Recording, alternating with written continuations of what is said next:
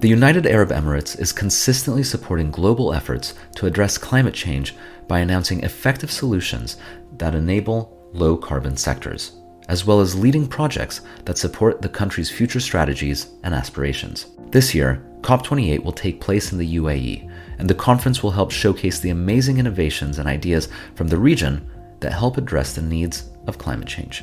At the start of 2023, the Zayed Sustainability Prize award ceremony took place, bringing together some of the world's leading champions in sustainability to showcase and recognize the wonderful work these champions are doing. Today, I speak with two of these organizations that have been awarded prizes in water and energy for their pioneering and inspiring work. I hope you enjoy the episode.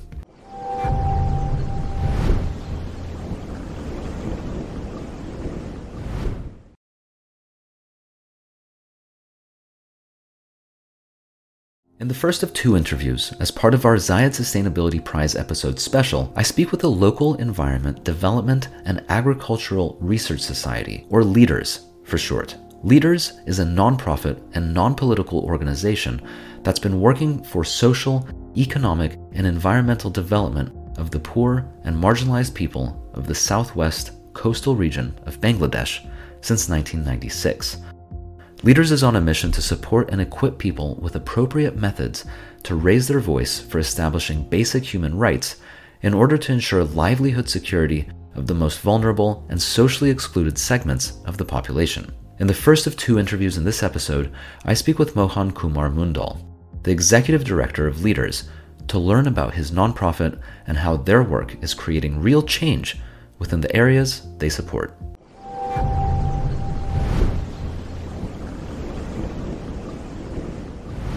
Hi, Mohan. Thank you very much for joining the Sustainability Champions podcast. It's great to have you on the show. Thank you very much, Daniel. It's great to having me in this session. I'm so much excited. Thank you very much. And I appreciate that. So the way I like to start these conversations is by taking a step back and looking at the bigger picture. So could you please introduce yourself and give a brief description on the LEADERS Water Initiative? Okay, actually, LEADERS is an environmental NGO. It is established in the coastal area of Bangladesh. The full name of LEADERS is Local Environment Development and Agricultural Research Society. Actually, in my student life, we established a local club in 1996 in the coastal area. And it got the registration from the government, the NGO Affairs Bureau of Bangladesh, and the Social Welfare Society in Bangladesh.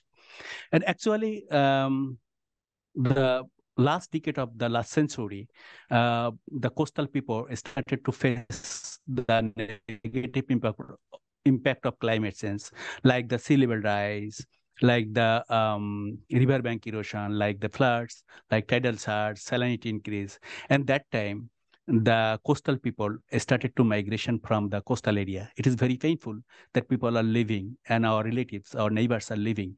And that time we emerged our local club to a development NGO in 2003. We started our activities in 2003, actually. And from 2003, we are now restlessly are working with the community. And yeah, when sea levels start to change and oceans start to be less predictable, it can be very challenging, I imagine, to live near them. So you mentioned that you started your activities in 2003. I mean, what kind of activities are you working on and doing? Basically, in the coastal area, the most of the groundwater is saline. And that's why people have to relate to the surface water for their drink and for their daily use. But due to the riverbank erosion and the tidal surge, the surface water is getting contaminated with the seawater, and it is getting saline. And the soil and water salinity is increasing in this area. And the agricultural production is decreasing in this area. And due to the lack of drinking water, especially the in Bengali culture, the women of the family are responsible for collecting the drinking water. It is a tradition in Bangladesh. Mm-hmm. So the women need to 4 and 5 kilometer distance to collect the drinking water and collect the pond water only. The pond water is not clean water, but they don't have any kind of option to accept drink the pond water. And the poor family, they have some adolescent girl, and sometimes the adolescent girl go to collect the pond water, and sometimes they face some physical and sexual harassment when they collecting the water from the distance places. And the drinking water and the surface water contamination accelerate the livelihood crisis in the coastal area. That's forced to the vulnerable people to migration. Mm-hmm. And it is very painful that some of our relatives, my only maternal uncle, left the area. It is very painful, and we started our water related activities in 2003. We installed 5 rainwater harvesting system, community level rainwater harvesting systems. People can manage food, people can manage some other thing, some other goods for their lives, but they are not capable. They are not uh, capable to purchase the drinking water and the daily use water what they need daily. It is it is uh, it is a universal commodity, and every human, they have the rights to get the drinking water to survive. And as people are migrating from the coastal area, we started our community level activities. In 2003, when we established some um, rainwater systems with the support of NGO from Dhaka, that time a lot of people came to us. Please give us only the water device, not other things. They do not need other things, to give only the water devices so that they can drink without food, they can drink the water for survive. It is very painful. And we started our water activities in 2003. And so these water activities, and thank you for outlining that. So you mentioned rainwater harvesting systems. Is that the primary thing that you're focusing on, is collecting rainwater, or are there other? Yes, first. Go ahead. Yes, in the past, when we started in 2003, we focused the rainwater collection because the surface water is getting saline. So, and that time, the reverse osmosis technology is not available in the coastal, in the remote area. It is super technology. That's why that time we started to dig the drinking water pond to establish the ponds and filter also. The ponds and filter is a slow sand water technology what can treatment the surface water. Unfortunately, the ponds and filter, they cannot remove the salinity. But traditionally, in the coastal area, every people have a pond, and that's why then we focus. After rainwater, we focus the surface water treatment, and we dig 28 big pond for drinking purpose, and we install and activated 65 ponds and filter in the community. And 2007, we started a small activities. We bring a technology from Nepal that called the Biosan filter. Biosan filter is innovated by MIT, but it is a solution filter technology like ponds and filter, but it is a household technology. Ponds and filter is a community technology. The household technology can survive long time because the family, they can manage the household technology when they need. So and till now, we install 5,250 Biosan filter in the coastal area, and also we install some reverse osmosis system, like 2 reverse osmosis system we already installed, and 2 are being installed in our area to treatment the drinking. And Mohan, is the goal of these activities to make sure that, or to allow people the option to stay in the coastal areas? Is that what you're hoping to do? Is bring freshwater capacity so that people don't need to leave and don't need to migrate inland and to other areas for fresh water? Exactly, because the living for the land is very miserable. They are now staying in the slum, in the slum in the city, and a very miserable life. It is very painful. Our initiative is to try the hardship to reduce the hardship of their life so that people do not need to migration from the coastal area. And the drinking water scarcity is the main problem, what create a lot of problem like declination of agriculture, like livelihood, other livelihood crisis. And you'll astonished to heard that the drinking water, due to lack of drinking water, people are facing a lot of diseases. And the pregnant women are facing are suffering preeclampsia, what is forced them to miscarriage. And the women in the coastal area, especially the poor women of the coastal area who are using saline water every day, they are getting infection with the cervical infection. And some of them are already infected by the cervical cancer. And a woman, we know that they bound to detect their cervical organ, and her family is now in the condition in broken because they don't have the reproductive capacity. That's why the poor people, they do not want to keep that woman who detect their cervical organ. It is very painful. It is inhuman condition in the coastal area, you know.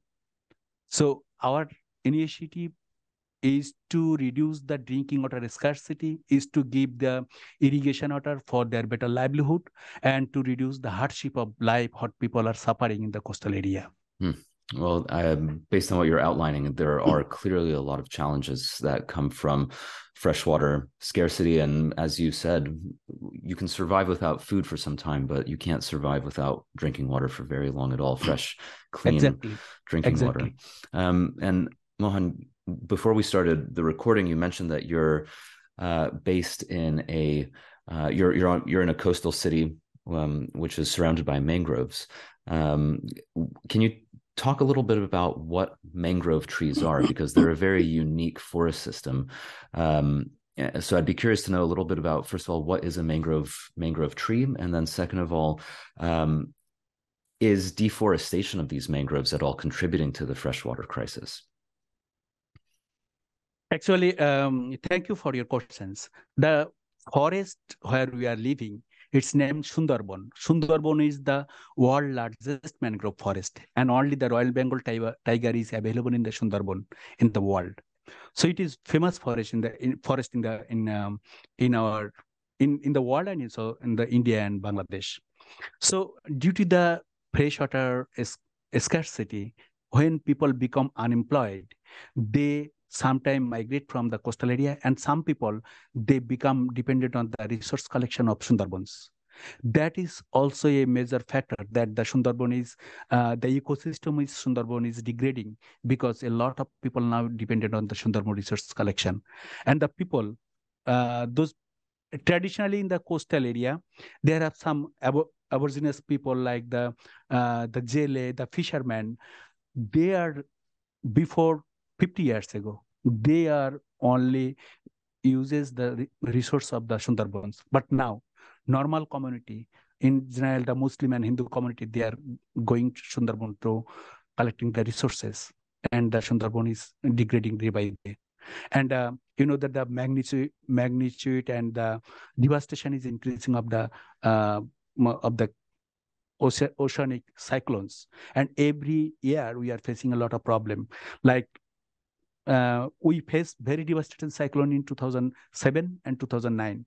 But after 2011, every year we are facing a very devastating cyclones. In 2019, we faced two devastating cyclones in this area. And 2018, 2020, 2021, 22, we face very remarkable disaster. What's already published a lot of news in the international media. And the people who are not responsible for climate change, but due to the oceanic catastrophes, they are suffering a lot. And so the degradation or the deforestation of the mangrove forests is, would you say that's the primary cause, or it's one of the causes?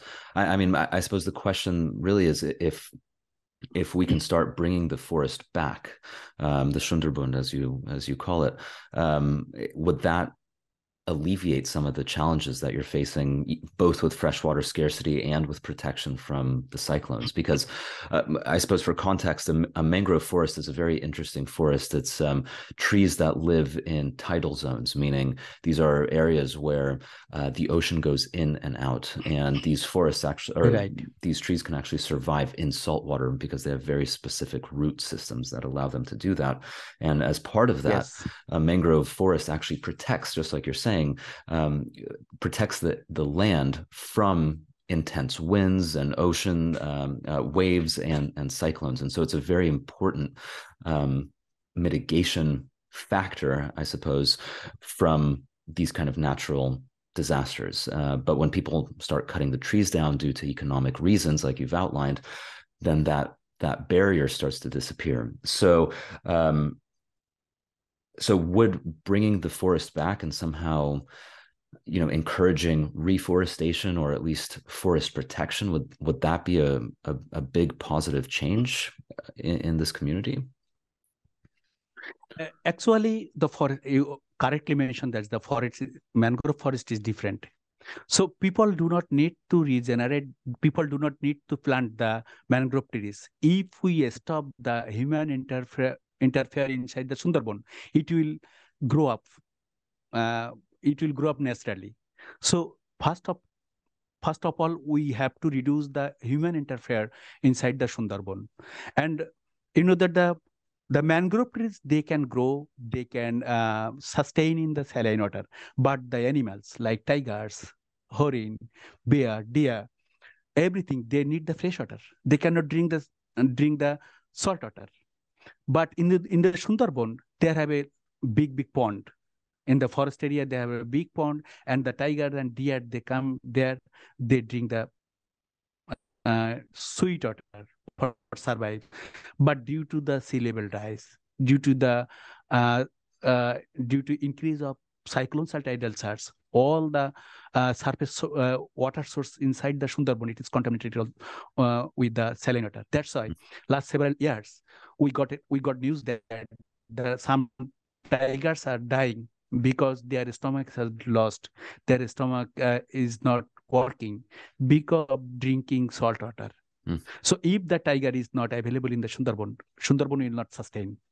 So the human interfere due to the unemployment in the side of the Sundarban impact zone is one of the main problem of Sundarbans, and also the salinity increase are another problem in Sundarban. So we have to restore our Sundarban if we sustain the human settlement in the coastal area. Yeah, it's incredible how much all of these things interact with each other. It's not just Right. if you just look at one component. I mean, yes, you can bring rainwater harvesting systems into the community, and that will alleviate, one of the immediate challenges of lack of or freshwater scarcity. But if you take a step back and zoom out and take a look at the overall system, there's a lot of different elements here at play. One can't just look at one little system. You can't just look at one aspect and say, okay, we're just going to solve freshwater by bringing in rainwater harvesting.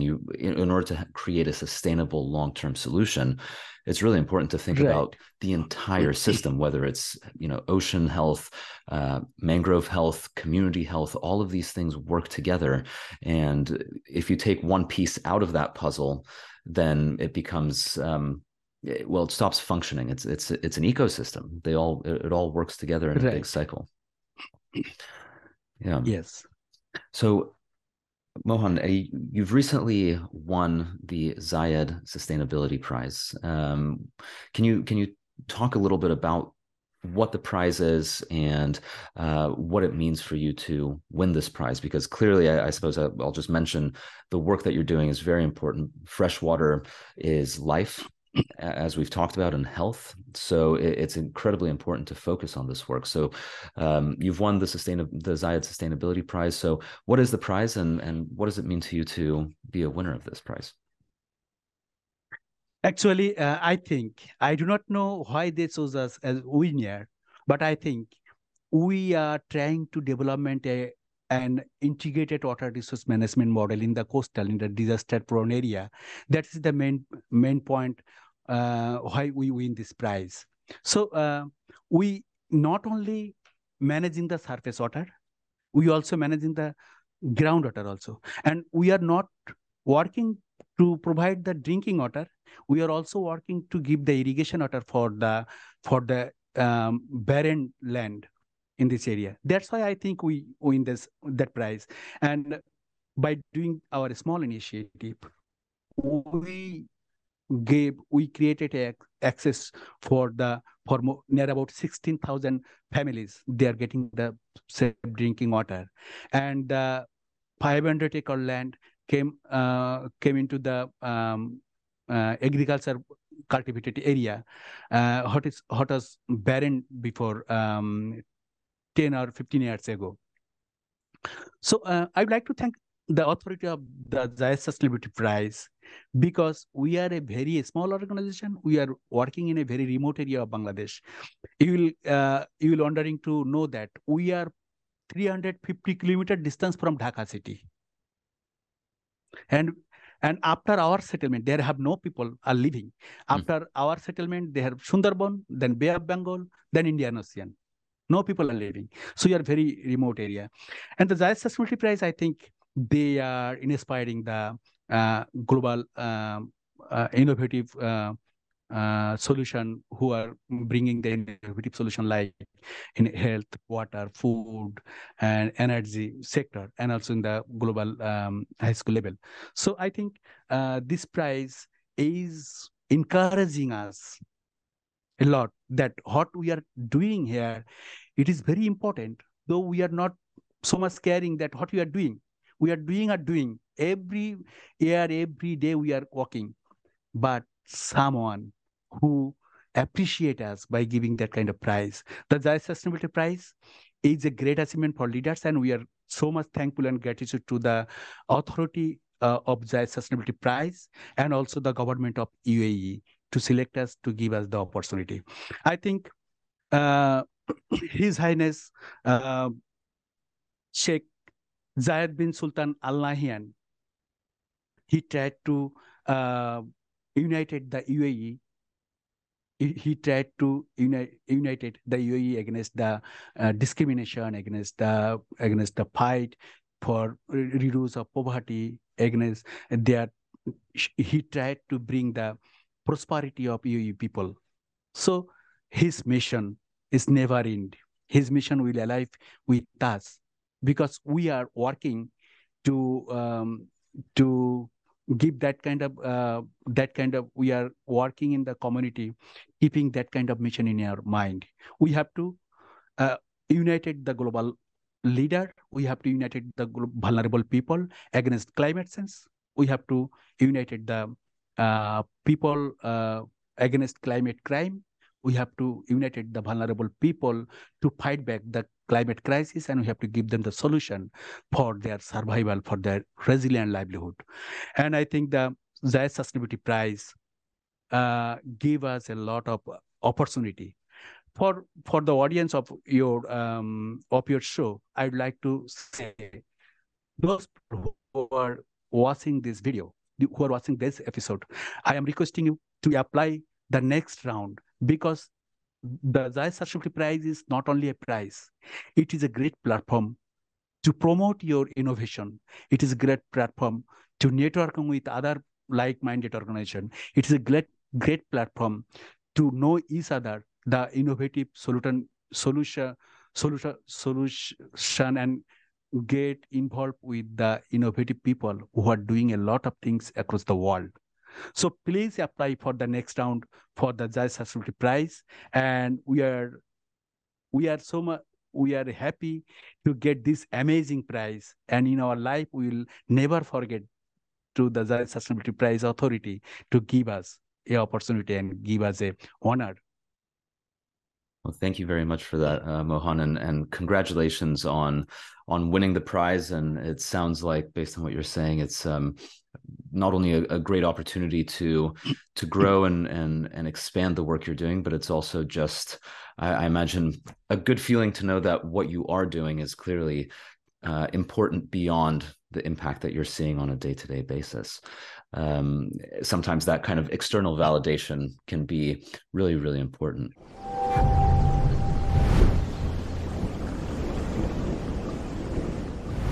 Kind of main final question I have for you is really about the future for Leaders Water Initiative and what that looks like. What are you planning to do next, and what are you hoping to accomplish in the coming, I suppose, years? What's the vision moving forward? Actually, my passion, because that sustainability prize honor us, give us a lot of money. So my passion to give the water solution to the community people first. There are a lot of people who need the drinking water support. So we will first when we'll get the money, we'll go for some solution to reduce the drinking water scarcity in the coastal area.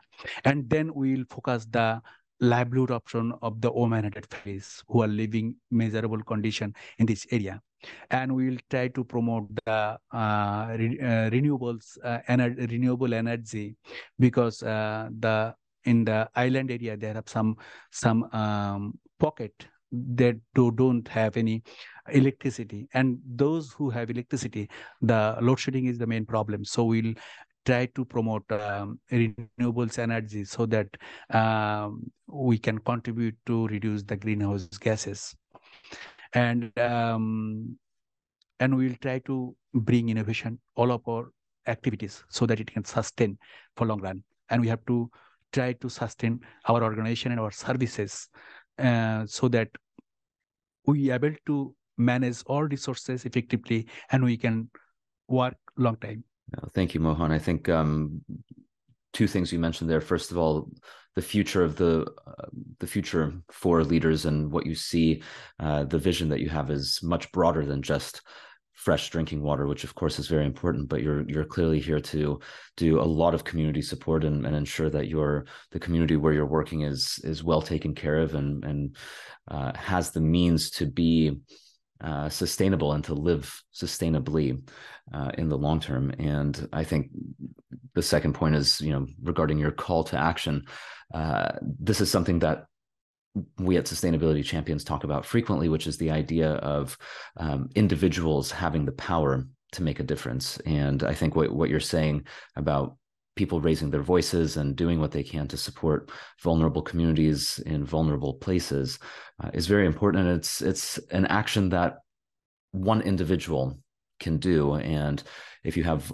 many individuals coming together, then a lot can happen. And the call to action that you're saying about raise your voice and talk to people and support NGOs, both local and global. And there's so many things that you can do to ensure that communities like yours, where you're working, Mohan, are supported and heard, and attention is brought there so that people around the world see the challenges that people are facing, and also provide the solutions and the support to both alleviate and mitigate those difficulties. So Mohan, thank you very much for your time and for going through this. For anyone who wants to learn more about Leaders beyond what we've talked about today, and perhaps get involved or donate, or just to read about what you're doing, where is the best place for people to go? Is it your website, or do you have another place that you prefer? Yes, our website. I think Leaders, the spelling LEDARS.org is our website. So please go there. And we have the Facebook pages, LinkedIn pages, Twitter, just Leaders. Just I'd like to remind that a spelling of Leaders is LEDARS. So, and you search in the LinkedIn and what's LinkedIn and Facebook and also Twitter, you can get our connections. And we would love to have we would love if you communicate with us through our email, collecting from our website, and we will happy to answer any of your question if you ask us. Well, thank you for that, Mohan. Thank you very much, and I would like to thanks. I would like to give the give big hand to Zai Sustainability Prize to honor us and give us a chance to scale up our initiative. Thank you very much, Daniel, to having me in this your amazing episode. Thank you very much. Thank you very much, Mohan. And one more time for anyone who's listening who wants to take a look at the Leaders Water Initiative, it's LEDARS.org,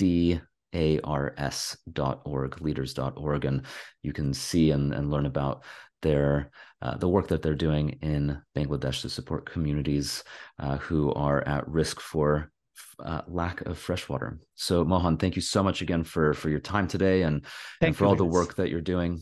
It's very important, and clearly it's working. And you're taking it one day at a time, which is, I think, how we have to tackle and really approach these large issues as one day at a time and one step at a time. So it's very inspiring to hear about your success so far.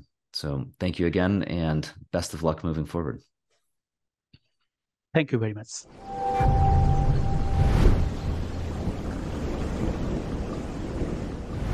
In our second interview in this episode, as part of the Zayed Sustainability Prize special, I speak with the team at Neurotech.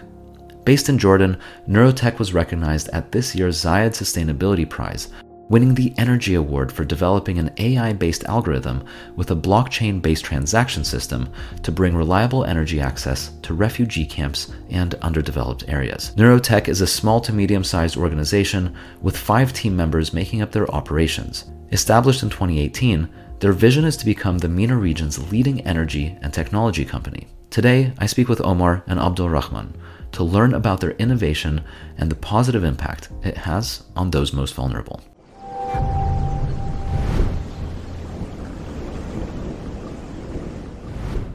Hi, Omar. Hi, Abdul Rahman. Thank you very much for joining the Sustainability Champions podcast. It's great to have you on the show. Yeah, hi, dear Daniel. Yeah, it's also our pleasure to be here. Thanks for having us. Hi, Daniel, and hi all. Thank you for your invitation. It's great to have you on the show. So the way I like to start these conversations is by taking a step back and asking taking a look at the broader picture. So can you start by providing a short description or like an elevator pitch for what is Neurotech? Yes, actually, like to be very, very brief, like Neurotech is a renewable energy and energy management company that implements innovative procedures to accomplish like life-saving tasks.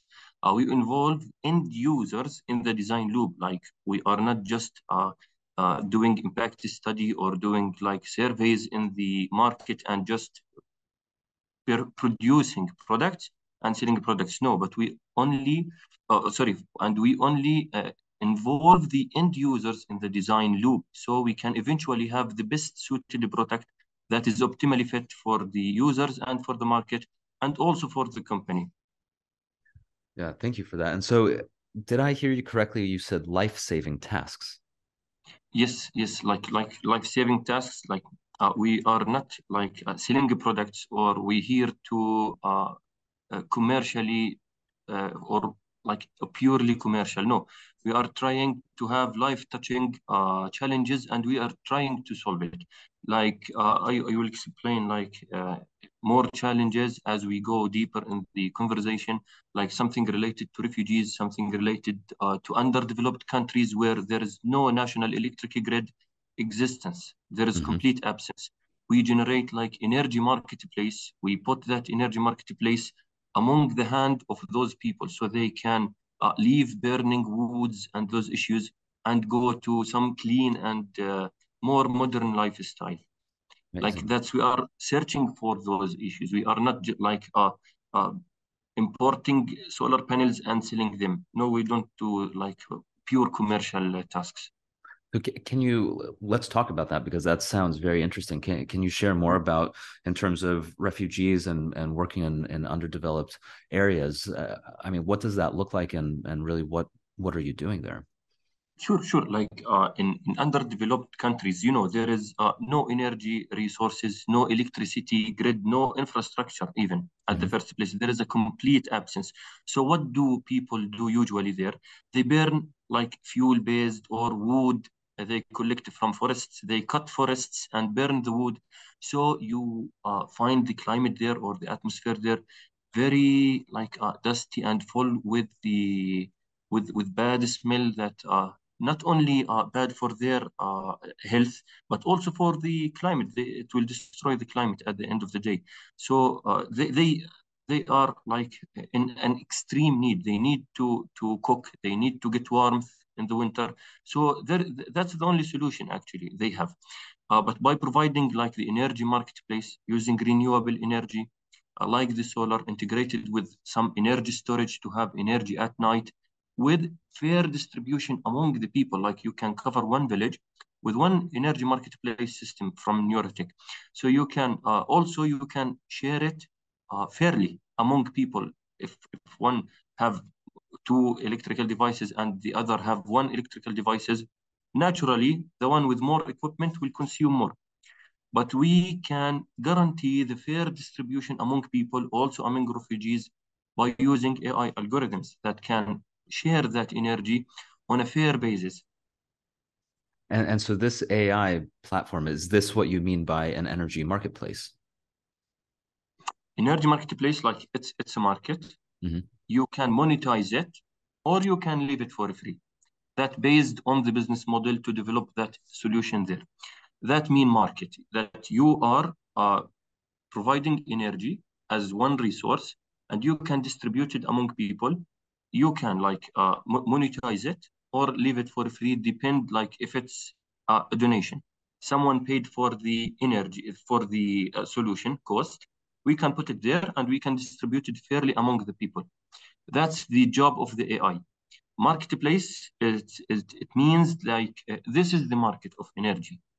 Okay, it behaves like a market of energy where people can do the transactions. As I told you, like we can do a peer-to-peer sharing among people. If some villagers have solar panels above their roofs, we can take the energy generation from there, store it, and distributing it at night. Also, peer can sell to another peer, like they can do some transactions among each other. So it's a market where energy can be sold among people. That's what we mean by marketplace. The AI can guarantee you the fair distribution, can do the calculations for those transactions to save everyone rights. You will get paid by something, you will get paid by another thing based on the generation. So it's one system, several beneficiaries. Amazing. And so in a situation like a refugee camp or an underdeveloped nation or area where there are no renewable energy systems, what do you do? So you go there and you help install, for instance, solar panels, or where do you start if there's an area where there's really nothing, and like you're saying, there people are just cutting down trees and burning wood for fuel. Where does Neurotech begin its work? Yes, like this is a scenario, is a really simple scenario that you need to find, first of all, the place to install the system. It's a modern system that would not occupy a huge amount of area or space. You need to find also a place for the panels. As I told you, you can find one aggregated site or distribute it among or over the roof of the villagers based on the area that it covers. And then you can do the wires connection rehabilitation inside those shelters or cottages, I think, if I'm pronouncing it right, for the villagers. So that you are covering the all area with electricity with the minimum resources needed. That's what we need. We don't need to establish the infrastructure. No, only two wires per house, shelter, cottage, beneficiary. It will be more than enough. And is this type of work, is this funded by philanthropy? Are these donations? Is it how is it funded? Because if you're working in an area like like a refugee camp, for instance, I mean, I'm not sure if there's a way to to make money from it. So is it funded by donations and outside? Yes, sure. Yes, sure. This is the business model actually, because as you said, such areas, you cannot take money from people because they are in extreme need. So, and at the same time, there are a huge amount or a tremendous number of NGOs who are operating there, trying to like cut the CO2 emissions, doing the climate change fighting actions, like stop burning the wood, stop cutting the forests, especially in the Midwest of Africa. So those NGO operating there can like support for such solutions. Mm-hmm. At the other side, actually, so we do not like put all the company revenues be drifted in the non-sustainable ways for commercial like point of view for the company. The other two products, like in developed countries, you know, houses, regular houses, consumes huge amount of energy. And those sometimes are consumed with less efficiency and with no use, actually. It's just consumed and you will feel it at the end of the month when you have your energy bill knocking the door. So exactly, we have solutions for like commercial, and it also help fighting the climate change, reducing the CO2 footprint of us. We have energy management systems that even if you are, I think you are actually in a developed country, so there is a huge energy consumption exists, and such challenge must be met. We provide also AI-based energy management solutions that can take the control over HVAC, over lighting, over if there is like pumping or something to control water flow and those issues. It also will optimize. At the end of the day, it will optimize the energy consumption to be exactly as per the need. That's the first thing. The second thing, we can manage that you take your energy from green resources. So you are not only committed to reduce your consumption, but also to consume green origin energy. So if we combine those together, your footprint will be at minimum because the energy consumption will be reduced and the energy consumed will be from green origin. So such combination will be the best for households and for the climate at the same time. And it will be like a commercial, non NGO funded stream or revenue stream for the company to keep the sustainability of the company. Mm-hmm. That makes sense. And so these energy management solutions and basically getting green energy, is this a solution mostly for businesses, or individuals can get it as well to use at home? It can be implemented anywhere, but you know, it's a system. It's a system. So individuals can get, but I think it will be a little bit in this level of development, like costly for households, like one house. Right. But if you are talking, yes, about like a compound with more than like 20, 30 departments, it will be the best situation for businesses and huge buildings. Mm-hmm. That makes sense. And yeah, there's a lot of research demonstrating that actually buildings, I don't remember the exact numbers, but buildings are a huge contributor to CO2 emissions, and a lot of it comes down to inefficient heating and cooling systems and just mismanagement of energy in general. Exactly. Also, we provide like services like the thermal inspection for all the surrounding of the building to see the house. Abdulrahman, would you mind just saying that last part again? It froze. You said that you provide inspections. Sure. Yeah.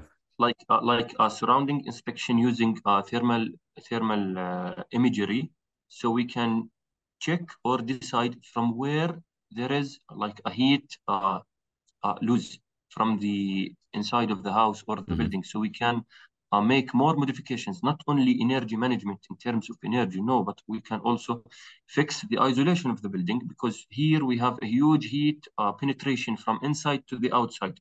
So you are burning fuel or consuming electricity to heat the inside, but it actually, at the end of the day, penetrates outside. Right. So it's with no use.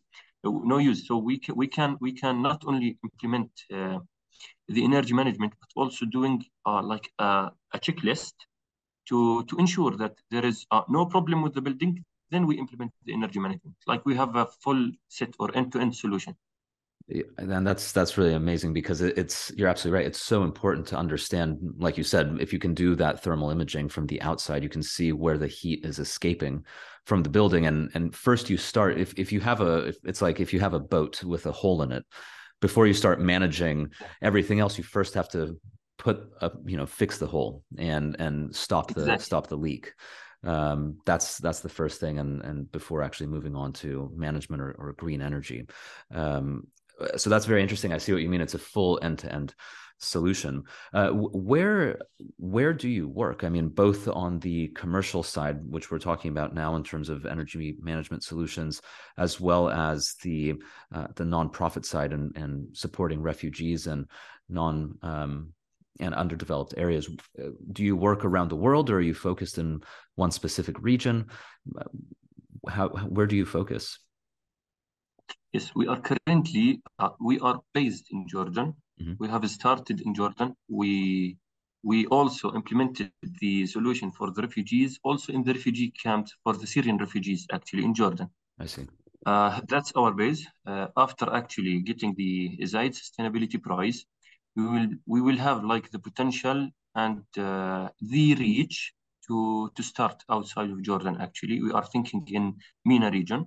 Like we have witnessed actually several cases that we have in Jordan in neighbors.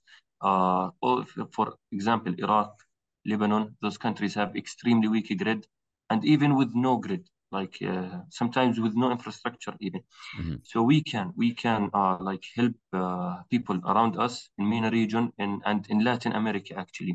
Also in Ukraine, I think like after disaster recovery, there will be like a huge damage to the infrastructure. So we can help for sure there. That's our first like thinking about expanding outside Jordan. Mm-hmm. Well, that makes sense. And you mentioned that you recently won the Zayed Sustainability Prize. So congratulations on that. That must be very exciting. Can you tell a little bit about what the prize is? Actually, the prize, first of all, I think there were a huge amount of applicants, and I really thank the evaluators who like can spot that impact among the huge amount of applications. So that's provide us like how fair the process is. Next, we are sure that we are on the correct track because we've been evaluated by like tier one evaluators. So that's providing us with more confidence to move forward actually in this solution. Three, the impact. Actually, the impact is not because we are providing the solution, but also other eyes can see the same impact. So we will keep moving forward to increase our impact and our footprint in like not only in Jordan, but also, as I told you, but eventually in the whole world. Mm-hmm. So we will use like, I think the Zayed Sustainability Prize will like support our engine to turn faster actually. And make a bigger impact. I mean, these kind of Sure. At the end of the day, we are looking for the impact. As I told you, we started with life-touching tasks. Then to keep the company sustainable, we just like integrated some commercial branches for the revenue. And so, like we think like impact investors. And I think that's very important because at least what I've been seeing in today's sort of I suppose economy is the word, but I'm not sure if that's actually the word. The word impact is so important. People are really looking to get involved in and support and buy from companies that are making an impact. And sometimes this impact is humanitarian, sometimes it's environmental, sometimes there's all sorts of different areas in terms of the type of impact that can be made. But it sounds to me that based on what you're saying, the impact that neurotech is making is very much focused both on it's somehow you're taking an environmental and humanitarian approach from using energy and applying it to both the climate and to helping people, which is a very interesting way to look at it, because usually, at least from what I've seen, frequently energy companies are focused on really providing an impact. If they're going to do an impact, it's going to be on the climate. But you're taking it one step further by really focusing on the people and by bringing energy to places where, well, there is no energy and it's very difficult to.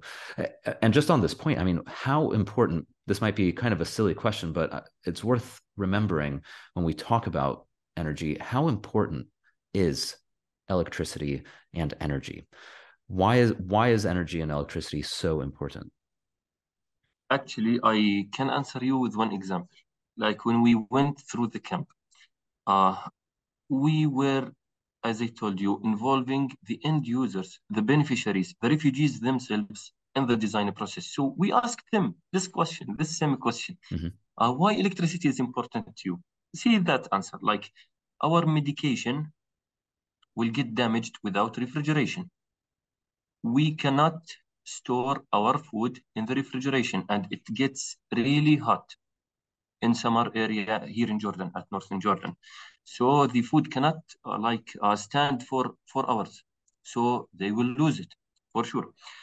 There is no fans.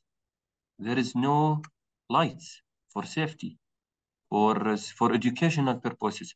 You know, that area was, COVID-19 invaded the world. So there were like a transition from school-based to internet-based education, the online education. So there is no electricity, means no communication, no internet access, no tablets or phones charging. They after if you charge it, it will get empty at the end of the day. So there is no communication. You will feel like you are at the Stone Age, or modern technology. No communication. Abdulrahman, sorry, would you mind? Yes. It froze again. Would you mind saying after? I heard something about Stone Age, but it was kind of shaky. Would you mind just saying that last part again? People said literally, we feel like we are getting back to the Stone Age. We are out of any modern equipment that is for sure energy-based or electricity-based to operate. I mean, the lighting, the fans, the TVs for if the children need to get some education. There is no internet connection. As I told you, no refrigerator. The water at those areas are not very clean, so they need to pass the water through purifiers. Okay, these purifiers are electricity-based. So also they had to drink from that water directly, so they will start to suffer from health problems. They cannot operate the respiratory devices to have some oxygen during COVID if they are infected. So, I think no other device can operate without electricity. So they felt literally unsafe because no lighting. All is dark. All is dark around them. So I think this is the the definition or meaning of living without electricity. Yeah, and thank you for that example, because it's so easy. I'm currently in the US. I've been living in London for some time. These are areas where we take, or at least I take, electricity completely for granted.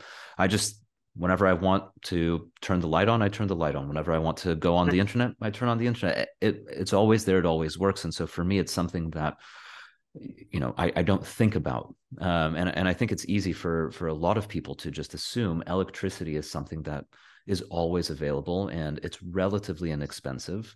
And you just always have it, you just don't think about it otherwise. But there are areas, as you're saying, in the world where actually electricity is very valuable. I mean, of course, it's very valuable, but it's rare and difficult to have on a continuous and constant basis. And in those, when you're in that kind of situation, you really understand how important electricity is just for everyday life. Not even like you were talking about internet and TV, and you can make an argument that those are luxuries, but like you said, just for water purification, just for basic water, you need electricity for that. For basic health, to run a hospital, you need electricity for that. Electricity is the life of our civilization. Without electricity, it's just like you said, we end up going back to maybe not the Stone Age, but we certainly go back very, very far, and we lose a lot of not just our comforts, but the things that allow us to live healthy and safe lives. So I think to the point of that I was making earlier, the fact that you look at energy as a humanitarian, from a humanitarian approach, rather than just seeing electricity as something that we need to reduce the amount of CO2 emissions or carbon emissions. I think it's very important, because there are a lot of people around the world who don't have access to electricity, and people struggle as a result.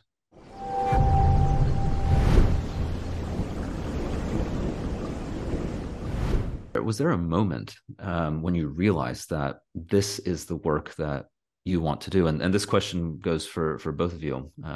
Was there a moment when you realized, actually, I want to make energy available for humanitarian purposes and for climate, to better the climate situation?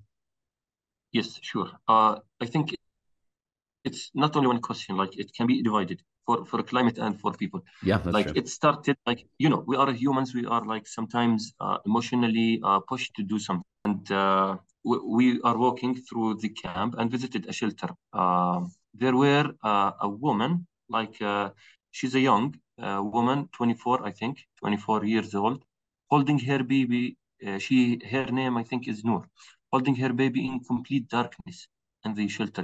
The shelter is almost closed from four sides. Complete darkness. Can you imagine the baby in complete darkness? He's crying. She have nothing to do. She is already tired. At that moment, actually, we were like emotionally pushed. We need to do something. We heard about the challenge. We visited the camp to see what is the real situation is, to think in a solution, what we need to do actually. So that moment actually pushed us 1 mile further, that we must find a solution. And as entrepreneurs actually in the energy sector, with already, as I mentioned, we are socially committed, we decided that there must be a solution for this issue. And that moment pushed us, as I told you, from the emotional background or perspective. The other part of the question was related to the climate. People were like, as I told you, burning, collecting some small trees and some papers after they have their food or something. They do not throw those papers, or in modern countries we recycle them. No, they collect them so they can burn them in the night to get heated or to have some light. So if you can combine those, this is really destructive for the climate, for sure, not healthy for the people. And if you put it at one equation, the answer would be we must do something. It's not an option. We must do something. So that's the moment actually that we took the decision. We get back to the company HQ and decided that we need to work. We need to connect day with night, 24-hour, 7 days a week. We need to have a solution until we eventually actually had it on ground working. And at the moment we are here, it's making our solution, making the electricity available in the Azraq camp.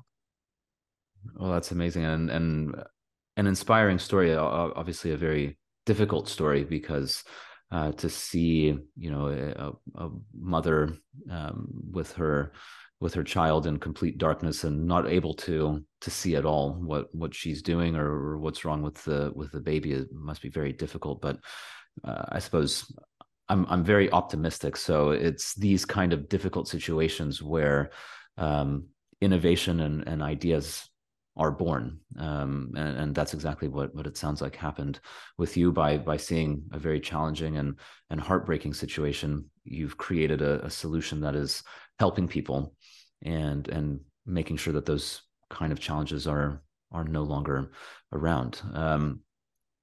And yeah, to both of you, Omar, Abdul Rahman, thank you very much for your time. I think the work that you're doing is incredible. And like I said, I really like this approach that you take of looking at energy as both a climate and a humanitarian question, because as we've talked about, it really is both. And it just depends on the context.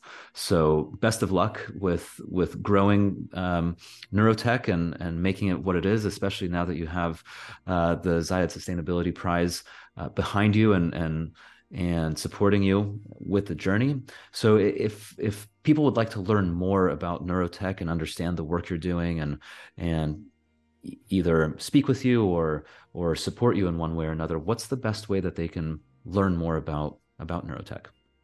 Yes, actually, we have our website. It's online since the mid of 2022, and we have also our LinkedIn page. Sure, people can contact us or asking for any inquiry or any real story about our work, like our impact, not only on the website, using the info email. And also, I am here making it clearly that the managers will be directly responding for those messages, regardless of the nature of that inquiry. We encourage people to ask more, to increase our awareness around the world. What is the challenges available in other parts of the world, and what are the solutions young entrepreneurs are trying to provide? So for sure, like it's a commitment now. I'll make it public. The managers will be answering those questions. So we welcome any inquiry. Oh, that's very generous of you. And would you mind just saying what the website is for people listening? Yes, it's neurotechjoe.com. Neurotechjoe.com. Neurotechjoe. So just to spell that, NEUROTECHJO.com. Neurotechjoe.com. So again, that's NEUROTECHJO.com. And when you go onto the Neurotech website, there's everything you need to learn about the various solutions. And as Abdul Rahman has said, the managers are on hand, ready to answer any questions that you may have, should you wish to reach out. So Abdul Rahman, Omar, thank you both very much for your time and for the work that you're doing. I think these kind of, again, from the humanitarian perspective, it's much needed because the health and safety of vulnerable people is a top priority, and simultaneously focusing on energy from a climate perspective is also very important, because with the amount of carbon emissions that are happening specifically from buildings, which sometimes don't get as much attention as I think they really need, it's very important that we focus on, just like you do, from the very beginning all the way to the very end of energy management. So very inspiring to hear your work, and best of luck with all of the next steps. Thank you so much. And finally, we encourage everyone to apply for the Zayed Sustainability Prize, that we believe that it will change their life. That's a good reminder as well. Yes, the Zayed Sustainability Prize is really an opportunity for anyone to make a bigger impact, as we've talked about. So worth checking out, and you can find more information about the prize in our show notes in the links associated with the podcast episode. So again, thank you, Abdul Rahman and Omar, very much for your time. Appreciate it, and take care.